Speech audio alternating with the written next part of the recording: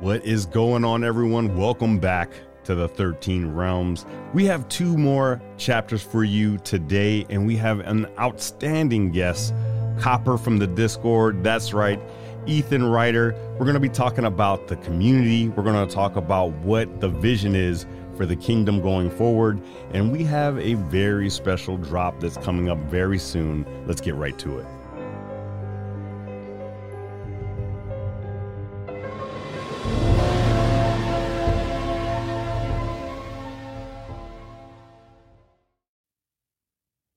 Chapter 9. Into the Valley of Goats. The small cave where Grog and his companions spent the night had been used as a shelter by members of the Mountain Battalion on many occasions. Most of the uncomfortable rocks had been removed from the floor, and there was even a table and chairs made from whittled pine, where the party ate a meager dinner of bread, dried pork, and cheese. But despite the fact that Grog was able to lay out his canvas swag and woolen blanket on flat, dry earth, and had been given a small flask of whiskey by Major Hammerbuckle that he took to bed with him, he was still unable to sleep. It wasn't the sound of the watchtower horn that kept him awake this time. In fact, it was the absence of it. It was possible that they were just too far away to hear it. However, Grog suspected that the sound had stopped because the dwarves and Kavina on the watchtower had once again been overwhelmed by the horrible, vengeful dwarves and their undead minions. Either way, the only sounds Grog had to keep him company as he lay in the thick darkness of the cave were the ringing of his own ears and the screams and cries of panic and pain, which had echoed in his mind every night since the Battle of Algan's Pass, more than a year ago. He imagined what might have happened in Longdale, where Broughton was organizing the defense of the town. He imagined scores of grotesque undead hurling themselves against the doors of the Hall of Legends, while little Gretchen cowered inside, clinging to her grandfather. He imagined all the wonderful towns and taverns he'd visited across the 13 realms during his time in the army. All under attack, all burning, all desperately needing help to come charging down from the mountain tops. Maurog. Crodis's deep voice and an accompanying nudge from the toe of his boot brought Grog back to consciousness. Grog looked up. Crodis was standing over him. He was already dressed for travel, with his light blue cape wrapped around his shoulders, and his amber eyes glowing faintly from beneath the rim of his gold helmet.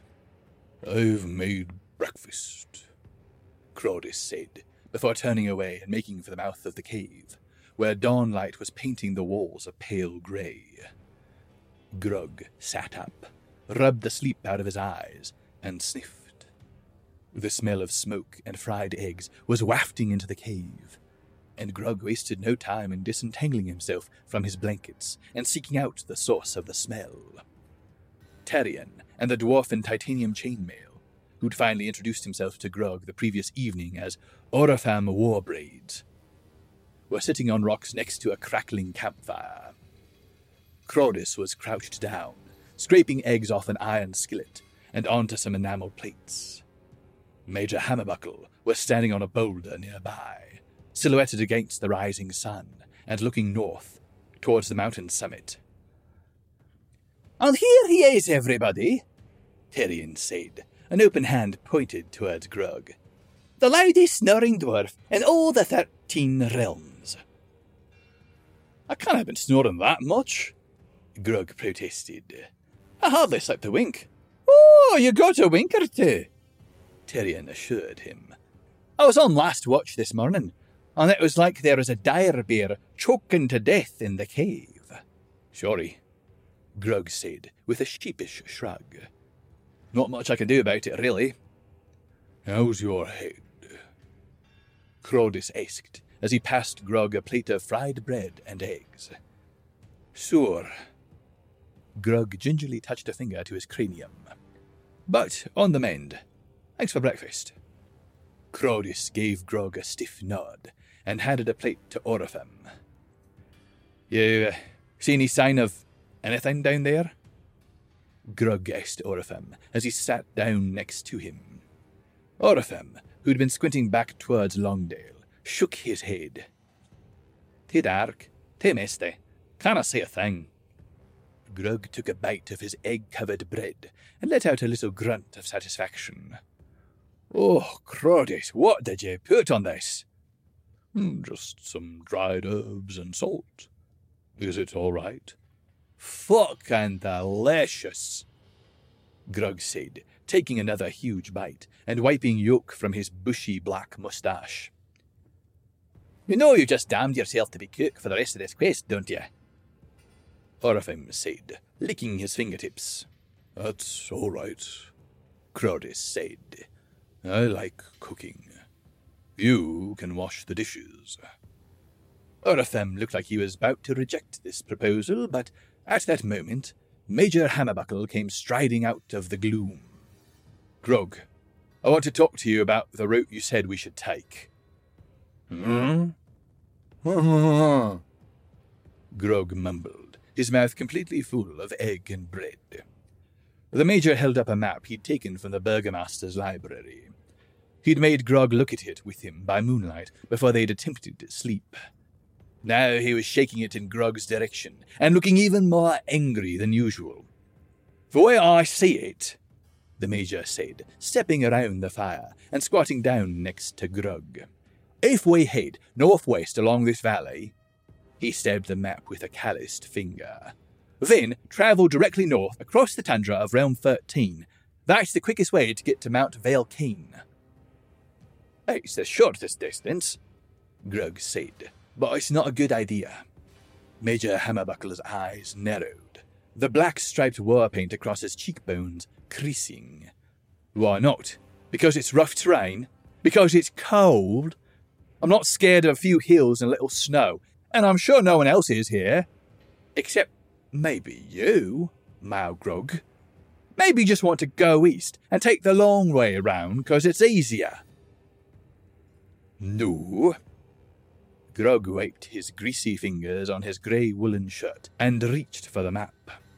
"It's because the only way to get into Realm 13 from here, unless you want to climb right over the top of this mountain range, is through this valley and..." "That's what I said!" Major Hammerbuckle snatched the map back. "We go through this valley, then it's a clear run north." Grug mopped up some yolk with his last piece of bread, popped it in his mouth, and chewed slowly while the Major fumed. "No, Major," he said eventually. "What happens if we go that way is we enter the valley. Then we get attacked by mountain trolls. Then we all get eaten. Then no one ever reaches Mount Valkane, and the faithbound never even hear about our troubles." "Mountain trolls?" Major Hammerbuckle's voice was thick with skepticism. "The great goat herds use that valley to migrate north into Realm 13 in the spring," Grug explained. "They go to eat the grasses coming up beneath the snowmelt, and the trolls come down from the high mountains to eat the goats." "And you think we can't handle a few trolls?" the Major asked. "It'll save us days, maybe weeks." Grug shrugged. "It might. Or we might end up as troll shite. Have you ever seen a mountain troll? They're at least 3 times taller than a dwarf. If there's a chance to make this journey significantly shorter," the Major said, folding the map and stowing it away beneath his mustard cape, "and the only thing standing in our way is a few mangy trolls, then we're going that way." Grug knew there was no point in arguing. "Fine," he said, standing up and dusting the crumbs off his night pants. "Now, nobody come in the cave for a minute. I need to try and squeeze into the skinny bastard's clothes again." He inclined his head towards Crodis. "That's not something anyone needs to witness." A short while later, The party was travelling northwest, across the face of the mountain. Major Hammerbuckle was leading the way, and setting a cracking pace. Grog, who was bringing up the rear, smoking a pipe as he walked, and stopping every 30 or 40 paces to adjust Crodis's leather breeches, which kept uncomfortably riding up around his groin and buttocks. Grog had sensibly packed the pipe with a mixture of Nissen weed and a regular short-belly leaf. It was going to take the edge off his various aches and pains, but he wasn't hallucinating or craving honey nut pastries. The sun at Grog's back had only just emerged from beneath the dark blanket of the world, and, as they began descending into the valley, the air was becoming thick with morning mist. Grog tripped and stumbled in the feeble light, but he wasn't the only one. Orathim, Terrian, and Major Hammerbuckle all took turns at swearing and roaring as they stubbed their toes or turned their ankles. Only Crodis seemed immune to any mishaps, and Grog began to suspect that the quiet dwarf's fiery eyes allowed him to see in the dark. It wasn't until after the sun had passed overhead and they reached the valley floor that the Major allowed the party to stop for a rest. Sweat was dripping from the end of Grog's bulbous nose, and Nissenweed or no Nissenweed, he was still suffering from a rotten headache, a throbbing buttock, and some rather nasty chafing of the inner thighs. But he didn't complain. He just flopped down on a patch of clover and began digging around in his backpack for his flask of whiskey. "Are you sure you wouldn't be better off with just some water?" Crodis asked, after Grog had found his flask and taken several burning gulps. Grog looked around at the others. Orathim and the Major were drinking greedily from large leather water skins, the water trickling down their beards in glittering droplets. Terrian was taking delicate sips, being careful not to smear the grey and white layers of paint which intersected at her chin. "Well, maybe just a mouthful," Grog said, unclipping his own water skin from his backpack. "I always used to lecture my troops about keeping their water up on long marches. Stop the buggers from fainting." He drank. "Better than ale, yes?" Crodis suggested. Better than. Grog's words temporarily failed him. "This!" Grog held up the water skin. "You think this lukewarm, goat-leather-tasting piss is better than a cold, foamy tankard of delicious ale?" "Better for you, at least." "Aye." Grog pressed the wooden stopper back into the mouth of his water skin. "And they say walking's good for you too, and yet here I am, feeling like someone's poured acid down the inside of my bloody legs." "No time for whining, Mao Grog," Major Hammerbuckle said, shouldering his pack. "Let's keep going." Grog swallowed his anger and stood up, stifling a groan of pain. "Maybe we could ride some of these." He looked past the Major to the steady stream of large goats that was making their way west along the valley floor. "That way the trolls can get their dinner and dessert all in one go." The Major followed Grog's gaze. "Oh, yes, for trolls. And, where exactly might these monsters be hiding? There's no caves, hardly any trees, no place to hide at all, really. It just looks like lovely grass all the way from here to Realm 13. "I really hope you're right," Grog said. "I haven't been this way in a while. Maybe there won't be trolls." He shared a lame smile with the rest of the party, and was slightly bewildered to see a definite look of disappointment crumple Terrian's face. "But there probably will be," he added. Terrian's mismatched eyes lit up. This was one strange Kavina. The attack came at sunset, which was the worst possible time of day for 3 enormous trolls to come lumbering up the valley from the west. The sun was shining directly into Grog's eyes, so the shapes of the trolls were nothing more than dark smudges in the distance at first. But the thunderous roars and snarls, which echoed progressively louder off the rocky walls of the valley, made it clear that the trolls weren't out for a casual evening stroll. They've smelled us, Grug said, shrugging off his pack and sliding his 2 short swords out of their sheaths. Fuck, Major Hammerbuckle growled as he dumped his own pack onto the grass and began unclipping his 2-handed battle axe from its side. Come on then, Grug, say it. Say I told you so. There'll be time for that after, Grug said loudly, then muttered under his breath. If we survive, you stupid bastard. Any way out of this other than a fight? Crodus asked, looking back at Grug. Not really, pal. Grug made a show of looking at their surroundings. The valley was wide and open, with a gushing stream cutting through the middle of it.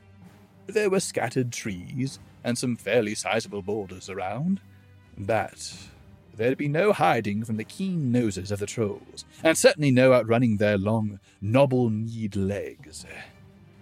I'm afraid it's us or them. It's gonna be them! Orifem bellowed as he clambered onto a boulder with a hefty axe in his hand. Crodus sighed and unslung the 2 hatchets that he kept strapped to his backpack. The trolls were closing fast. They were close enough already for Grog to see the mottled grey skin of their legs and torsos, and their dismally inadequate goat-hide loincloths flapping around their dangling nether regions. Terrian undid the clasp of her garnet-coloured cape. She unhurriedly folded it and placed it on top of her backpack. Spread out a bit, Major Hammerbuckle shouted, advancing towards the trolls. Try and flank 'em. The tall, lanky beasts were 50 paces away. One was carrying a club that was little more than a stripped tree branch. Another had no weapons, apart from its long, sinewy arms and mouthful of jagged teeth. The third was brandishing what could only be described as half a dead goat. Terrian pulled a lethal-looking chain mace from her backpack. The solid steel ball, which dropped by her side as she stood up, was studded with large spikes. She began running towards the trolls. The battle cries of the attacking monsters reached a climax as they bore down on Major Hammerbuckle. The leading troll raised the club over his head. Grug squeezed the grips of his short swords and followed Terrian. Then there was nothing but blurred movement, roaring, shouting, swinging weapons, and the pounding of Grog's heart. Major Hammerbuckle threw himself forwards as the club descended. He avoided the crushing blow and came out of his roll with his axe swinging. It sliced across the lead troll's thigh. The creature screamed in pain and buckled to its knees. Grug had time to think. A good start. As the mustard-caped major drew back his axe, ready to take the head off the now kneeling troll. But then, half a goat slammed into the major, sending him sprawling to the ground. The troll, holding the dead goat by one of its horns, lifted a massive foot, ready to stomp the prone dwarf into oblivion. Instead, it suddenly staggered backwards, its yellow eyes wide with surprise, as a hatchet thudded into its gut. Grug vaguely registered that this weapon must have been thrown by Crodus, but didn't have time to congratulate his companion, as the unarmed troll had picked up a rock that was half the size of a dwarf and was preparing to hurl it. Grug altered course, making for the cover of the large boulder that Orifem had been standing on. He hadn't seen where the titanium-clad warrior had gone, but he could hear him shouting. The troll heaved the rock, not at Grug, who was preparing to dive behind the boulder, but at Terrian, who was closing to within striking distance. She did not break stride, but merely leaned her head slightly to one side. The rock hurtled over her left shoulder, missing her by a finger's width, and ploughing harmlessly into the ground. Then she attacked, and Grog saw at once why this Kavina had been painted with the markings of an ultimate warrior. He understood why she'd attained a rank that was granted to only a handful of dwarves in Kavina every generation. She moved with the speed of a cat, the ferocity of a rabid cave demon, and the precision of a royal surgeon. Her mace was a devastating blur, which whipped down and pulverized the toes of the unarmed troll, then flicked up to crack it under its chin as it reached for her. As the troll reeled back, hopping and clutching its shattered, bloody chin with both hands, Terrian swung her mace at its non-injured leg and tore away its kneecap. The troll toppled like a felled tree. Terrian spun out of the way, then jumped onto the back of the stricken creature, already whirling her mace over her head, building up speed and power as she prepared to finish the job. She's got him, Grug thought. I'm just standing here like an idiot. Realizing that he'd been watching Terrian, transfixed, for more than a few precious seconds, Grug shifted his attention to the other combatants and saw that the rest of his party wasn't faring quite so well. Orifem was lying unmoving in the grass in front of the goat-wielding troll, who was still holding the goat in one hand, but was clutching at a gruesome wound in its side with the other. Black blood was spurting from beneath its fingers. Major Hammerbuckle had regained his feet, but was staggering backwards, away from the troll whose legs he'd sliced open. He held his great battle-axe awkwardly in his left hand. His right arm dangled uselessly by his side. The troll was limping after him, raising its club. Grog leaped towards the troll, the flash of a gold helmet in the corner of his eye, and a deep dwarvish bellow told him that Croris was beside him. The two dwarves attacked together. The troll changed the angle of its club and swept it sideways in a wide arc, trying to take out both of them in a single blow. Croris dropped, and the club whooshed over him. Grog considered flattening himself on the ground, but decided that he might not be able to get quite flat enough. His next idea was to leap backwards, but there was no way he was going to change direction in time. These thoughts whizzed through his mind in less than an instant. Unfortunately for Grog, less than an instant was all the time the troll needed to smack him fair on the ribs with its tree branch. He flew sideways, crashing to the ground, and coming to rest next to the senseless body of Orifem. Every particle of breath had been knocked from Grog's body, and pain blazed like fire through his torso. But, thanks to Blade Blunter, he was alive, and miraculously, still held hold of one of the short swords. He rolled onto his back in time to see the goat-wielding troll lifting something from the grass. It was Orifem's battle-axe. The blade was slicked with black blood, and it was also being raised directly over Grog and Orifem. This time, Grog didn't hesitate.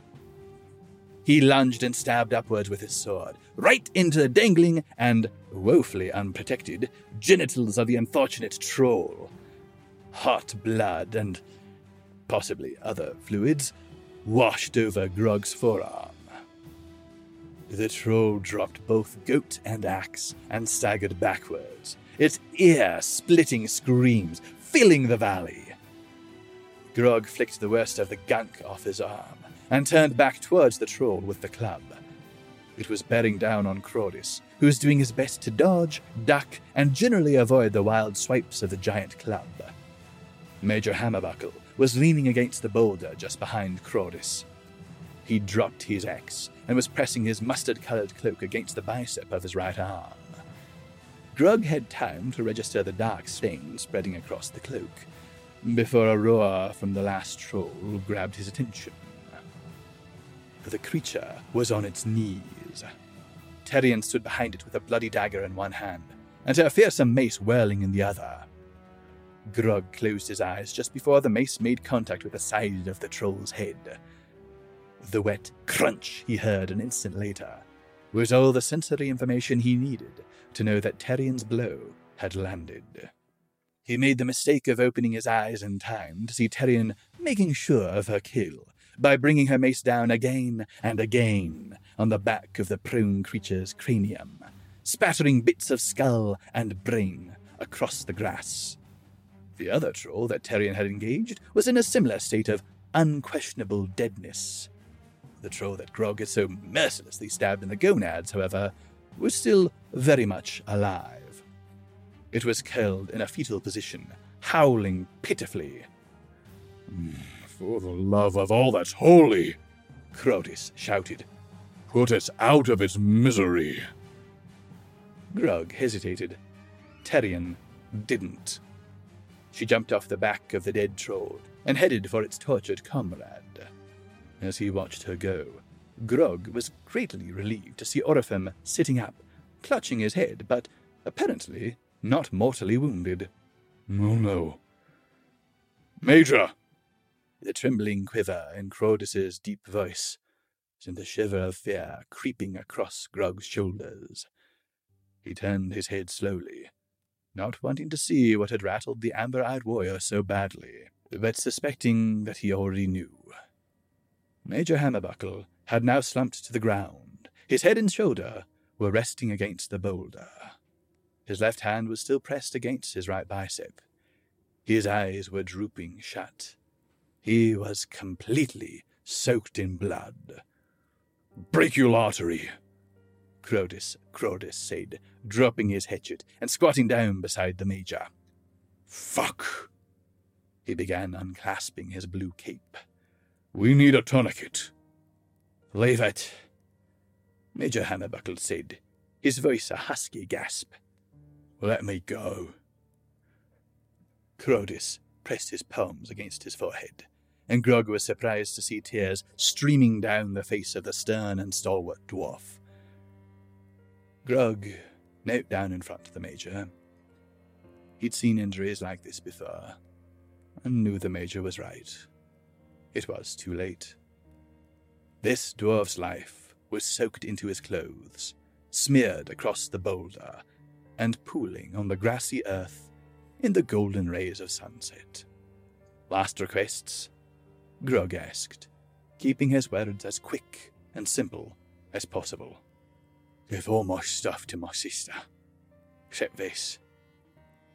The Major tapped a blood-covered thumb against the obsidian gem on his cloak. This goes to my Uncle Dagiv. Grog nodded. We will. The screaming of the final troll stopped, and the valley was plunged into an abrupt and tranquil silence. And the Major's eyes rolled in their sockets, and his head flopped onto his chest. When? His voice was a slurred whisper. Fucking when? We will, Grog said, as the Major's body sagged lifeless and still against the blood-drenched stone. We will.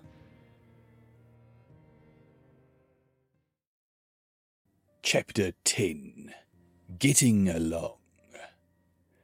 They buried Major Hammerbuckle under a willow tree, close to the small stream which ran through the center of the valley.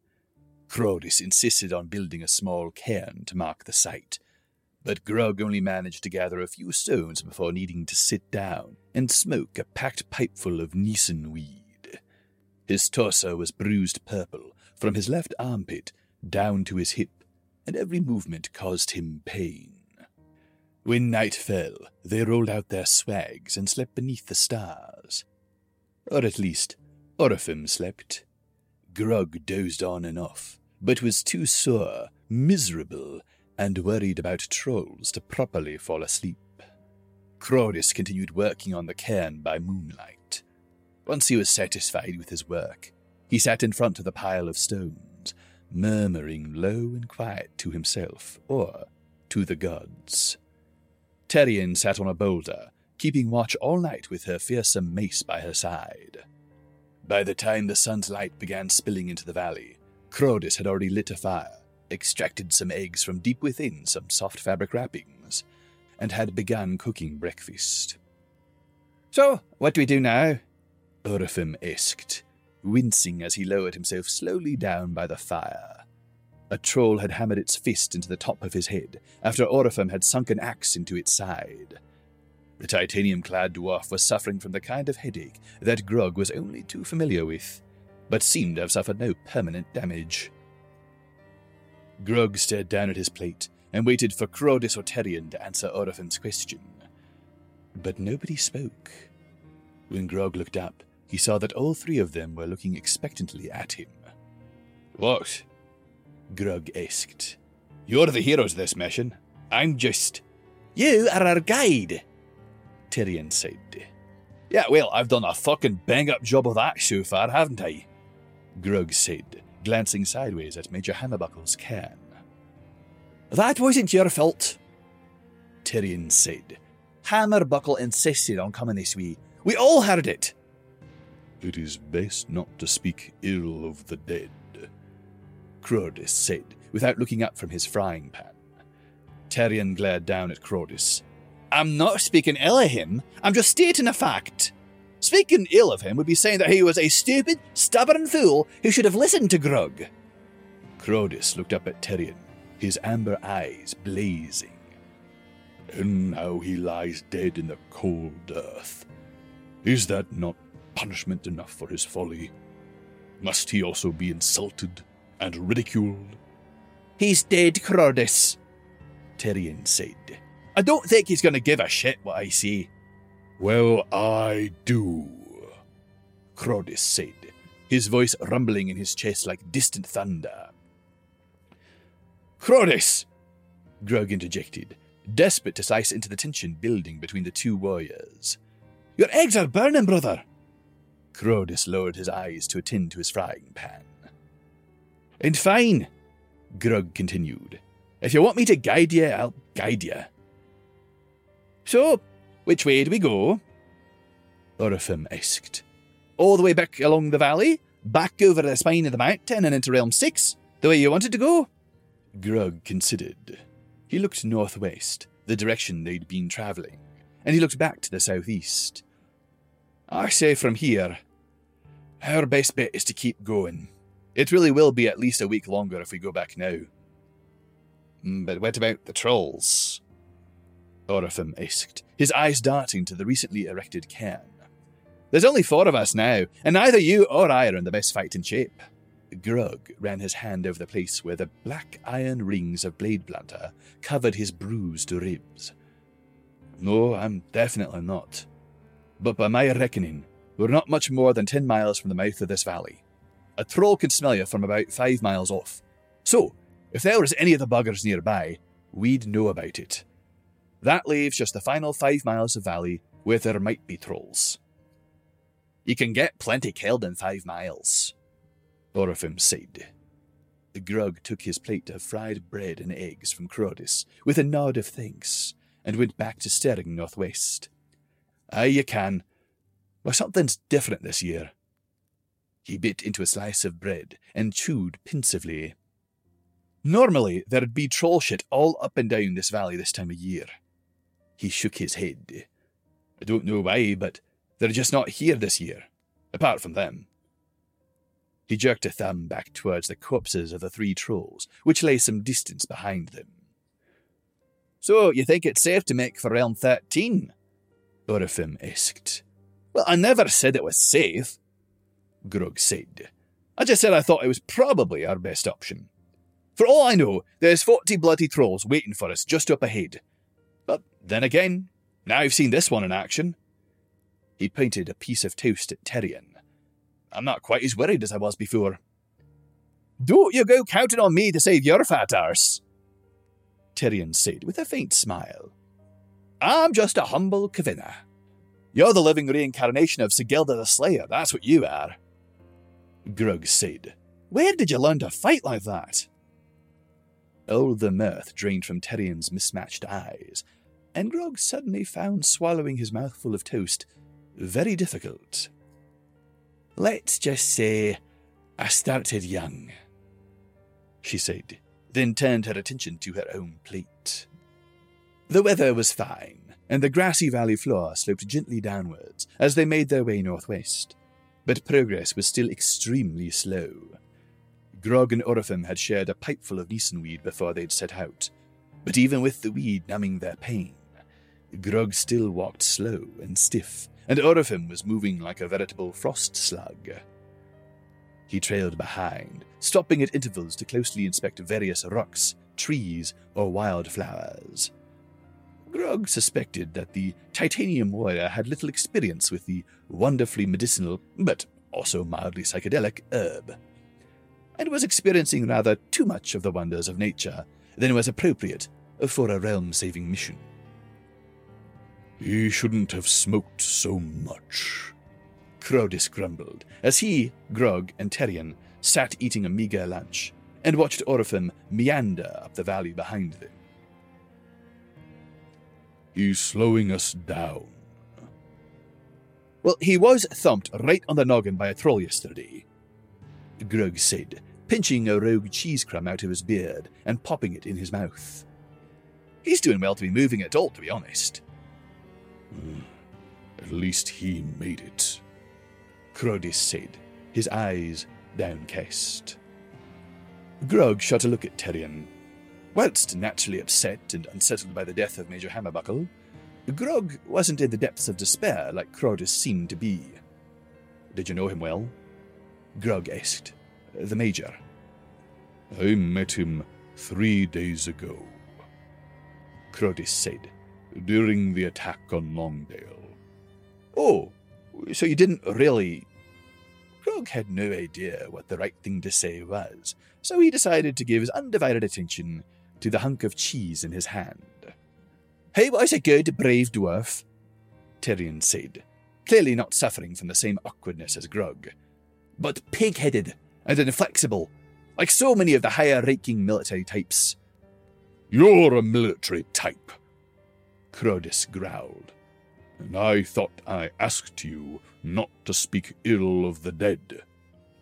You did, Terrian replied, her voice as cool as a glacier. But you asking for a thing doesn't necessarily mean you're going to get it. Grog saw Crodis's shoulders stiffen, and his right hand clenched tightly around the handle of his frying pan. In terms of me being a military type, though, Terrian continued, seeming not to notice Crodis's mounting anger, I exist outside the rank and file. I'm no officer. I'm not like a major or, ancient ones forbid, a general. She raised an eyebrow at Grog. I'm just, She looked skyward as she searched for the words. A weapon, Crodis said, his voice a low rumble. A killer. Aye. Yes. Terrian nodded, seemingly satisfied with the suggestion. Something like that. Hey, Orifim's here, Grog said, trying lamely for the second time that day to hack his way through a solid block of tension. How you feeling, pal? How's the head? Oh, it's light as a dandelion, said. Orifim said. Oh, and I see we're having lunch. He took the 5 fastest steps he'd taken all day, as he rushed towards the bread, cheese, and dried meat. By mid-afternoon, Grog and his travelling companions were clambering down the steep slope, which led from the mouth of the valley to the vast, frost-covered plains of Realm 13. The stream, which had accompanied them on their journey, crashed down rocky rapids and spilled over numerous waterfalls, as it hurried on its way to join the wide, shimmering waters of the northern Oglin River.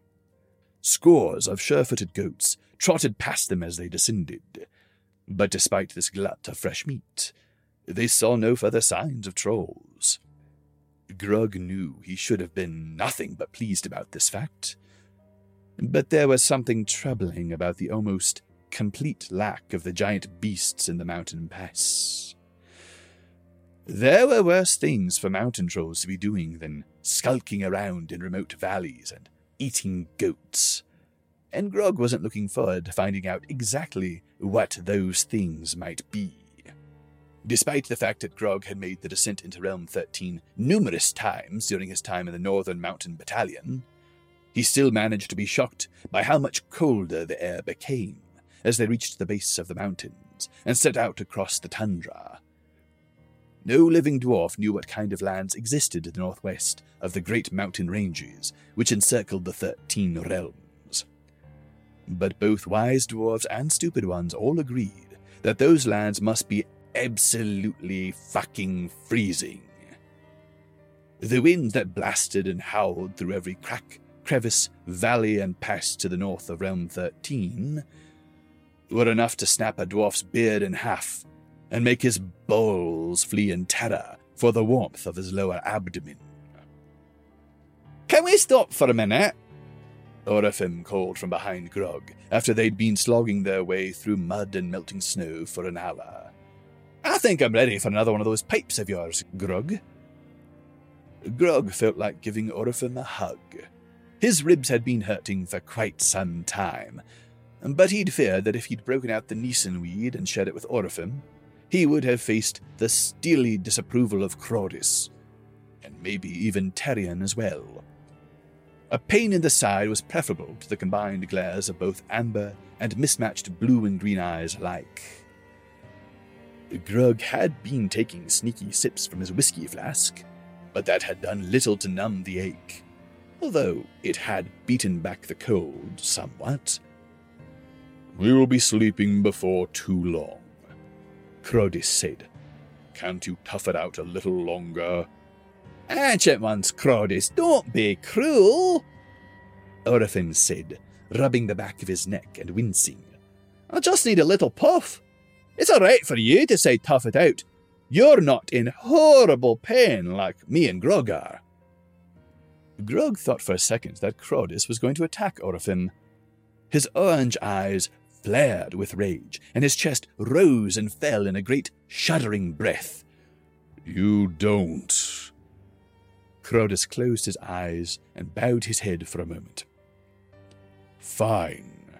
He looked back and forth between Orifim and Grog, the fire in his eyes suddenly extinguished. "Just a little bit. I don't want you slowing us down again." He turned and continued north across the slushy ground. "Oh, he's got issues, that one," Tarion said, once Crodis was out of earshot. "Good cook, though." Grog looked up from his weed pouches and pipe. "Do you know anything about him?" Tarion shrugged. "Not really. Broten seemed to know him quite well. I got the sense that he'd served in some sort of special secret unit before becoming a Kingsguard." Grog struck a match and held it above the chamber of the mahogany pipe that had been included with his pack. He'd barely gotten the chamber glowing before Orifim was at his side, looking at the pipe with eager eyes. "It's mostly short belly leaf," Grog said, handing the pipe over. "I don't want you stopping to investigate every snowflake. Crodis has one hatchet for each of us if we slow him down."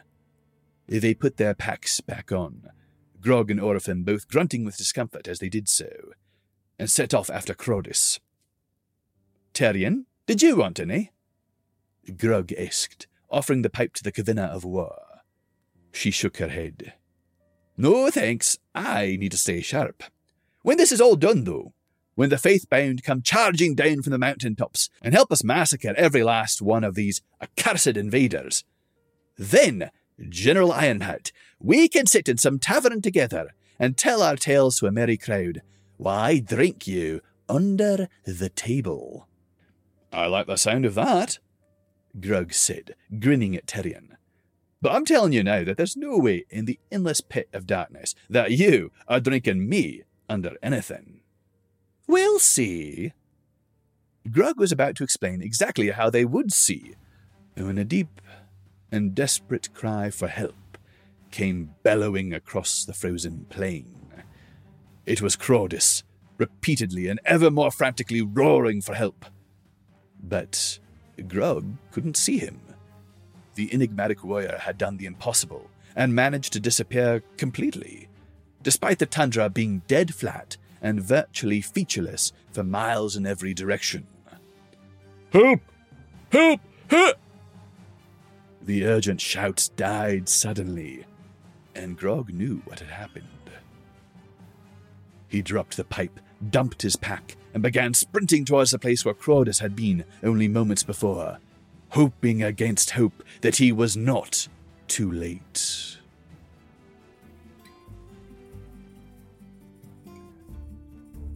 My friends, it has been way too long. We have a special guest, Copper. That's right, Ethan Ryder is here in the building. We're going to chat about creativity and building community. We're going to talk about the kingdom itself. But without further ado, Copper, welcome to the 13 Realms podcast. What's going on? How are you? It's good to be here. It's good to be here. And I'm just excited to chat with you and talk about the kingdom today. Heck yeah, man. It's super great to have you here with us today. I would say, without a shadow of a doubt, if you go into the Discord and you chat with the kingdom, they all know who Copper is. You are a mover and shaker, and you've done so many cool events with the rest of the team. I would have to say, what was it about the kingdom in the very beginning that caught your attention? It's funny. I've just always been a little bit of a closet fantasy nerd. I've always loved Lord of the Rings and Game of Thrones and IPs of that nature and storylines. Star Wars and Marvel are also two big favorites of mine. And so I saw this next level of art compared to every other 2D that I'd seen at the time. And it really caught my eye. The art caught my eye. And then hopping into the community, it was really, there's friends there. I just don't know how else to explain it. The friendships there really just caught me and sucked me in. And being able to not only connect with our art-driven NFT followers, but also fantasy and lore followers as well. And then this whole new NFT space has just been, I've been learning things every day for a year now, just every single day, learning. It's been great. One thing that really stands out to me about the community, about what you do and your contribution is honestly what you're creating is an experience. It's not just something to enjoy. It's something to really experience as a world unto itself. Where do you come up with some of the ideas? Do you get inspiration from certain other projects? Is it other things you've done in your past? But where do these ideas come from? And what are have been some of your favorite ideas that you've done? Well, the events are always fun. I think, at the beginning we had a ton of poker and Minecraft events. There's just been so many. We've had these live story battles. We've GIF battles. The GIF battle was one of our favorite, I think one of the kingdom's favorite events is we'd all get in there and battle out our dwarves with these GIF memes, and quite a few good prizes there too. And people always get into that because you start to see people's personality come out, whether it's comedic or super like action based. It's really fun to see people interact with their dwarves. I can't wait to see the future of people interacting with their dwarves in the metaverse with maybe even Heavenland too on the Soul blockchain. But Network is our partnership, and they have a huge metaverse that's already opened up, and we're trying to get one of our dwarves into Mine Runner. So we have a little bit of that going on in the background. And that's just, I feel that's just going to bring those gamers of the community even closer. Because if we can start battling with that, that'd be really fun. As well as Mooner's Python-based text battling game that he's been working on for a few months now. And this just shows how close the community is. People that aren't even on the team are investing their time into the project and making the project worth more and have more fun with it, and just all the interaction. One thing that's really cool about the community is that even though a lot of us don't even know what each other looks like, you and I have met in person a couple times, which has been great, but a lot of folks don't know who each other is, but we know so much about each other's lives, what's going on in the world. What has been some of your favorite experiences when you're looking at the community and interacting with each other? My favorite times, I always like to see people basically just sharing their life with each other is my favorite thing. I'm trying to think of a specific event. Obviously, when me and you got to hang out in San Francisco and Vegas, those are highlights to be able to hang out with you face to face. And I can't wait to see everybody that way. Hopefully Vegas in a couple of years, maybe we'll be able to get all the dwarfs together. That would be pretty awesome. Yeah, don't quote me, Con or something. Kingdom Con, baby. Heck yeah. That would be so fun. Oh my God. I would love to see people like Liquid and Sicilian and Rhythm and, oh my God, Jiminy. Dude, I can make. That's the thing is I like to follow everybody in the kingdom, and I we always say we don't DM first, but every once in a while, if I don't hear from somebody for a few months, I'll DM them and say, hey man, just checking in. You all good, bro? You need anything? Yeah. Because that's what I feel like, that's the true utility. The true utility of the kingdom is friendship, support, and beyond all the art and everything else. There's so much involved. Yeah, that might be the name of the episode. Friendship, the true utility. I love it. That's cool, man. There's so many things that are still going on. I'm loving some of the previous stuff that Alo's putting out there. We're still moving towards this storytelling aspect. There's stuff still being written about the book. We're still pushing for this short movie. What are you hopeful for in the future when it comes to the story and people being able to experience what we experience in the Discord, but in a much more accessible way? Yeah, I think our end goal, like you said, is that it's like a Netflix series or a movie of some sort, because our team has worked at that level, that cinematic level for years now. And with the contacts and the expertise that they have, I don't see why we can't be on Netflix or Hulu or even in a motion picture theater. I think the IP behind it is something that people love to connect with, especially now that we have males and females. Everybody can show their personality with it. And I literally just cannot wait to that first time I see a dwarf in Unreal on some sort of screen, just fighting somebody else is going to be, I'm going to pass out. I'm just going to pass out because it's just, I've invested so much of my creative energy and love for this project that I want nothing but success. Yeah, I want nothing but success for this whole project too. Everyone has been along for this ride for well over a year at this point. And when you look at the things that have been created, the decision to do seasons, right? Because there's a lot of projects that were like one and done, right? We're going to put out 10,000 of these NFTs and we're going to call it, and we're going to have this a utility, and people are trying to build utility around it to keep people invested in it. But the decision to really do it by seasons and say, we're just going to drip out different aspects of this world. We're going to drip out different dwarves. While it was genius on one end, I'm sure it was a heck of a lot of work on the other, because you're really trying to craft like, okay, now we can't just all of a sudden get wacky with it and create like space dwarves, right? Because that would be way off brand. But to introduce new and interesting characters and types of dwarves, I think has been incredible. And then even the female dwarves, you would think that in a seemingly male-driven society that the women would be an afterthought, when in fact they are the commodity in the kingdom, because they are not only are they badass, they are great pieces of art, but they also have a very integral piece to the story. What has it been like for you, from your perspective, about the introduction of the Kavina and all that? So here's the best part about the season drops is that we've had time to organically grow the community instead of having to pump money into these basically bot influencers and everything. So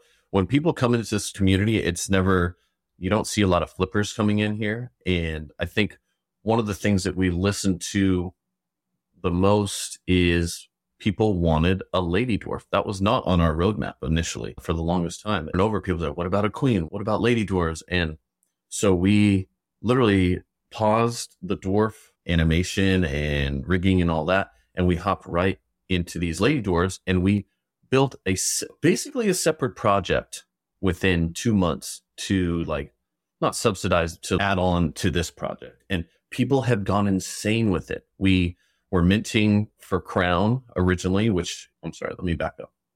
10 out of the 75 of each season were minted with Crown, which you earn by staking your dwarves. And some of these Kavinas now are, what's the floor right now? The floor is 13 right now, and the next one's 25, 84, 95. We only have 5 Kavina on Magic Eden right now. That's crazy. And with the volume, with a 225 supply, we have a volume of 640, which is pretty insane to me. I don't know what that number is, but it's like an average of 3 something per, which is pretty high on most accounts. And yeah, the Dwarfs floor has forever as crazy as this market has been, we could have a whole nother podcast on that right now, but we won't go into that. But FTX, SBF, what tagline stuff? Sensationalism. Steezy, what?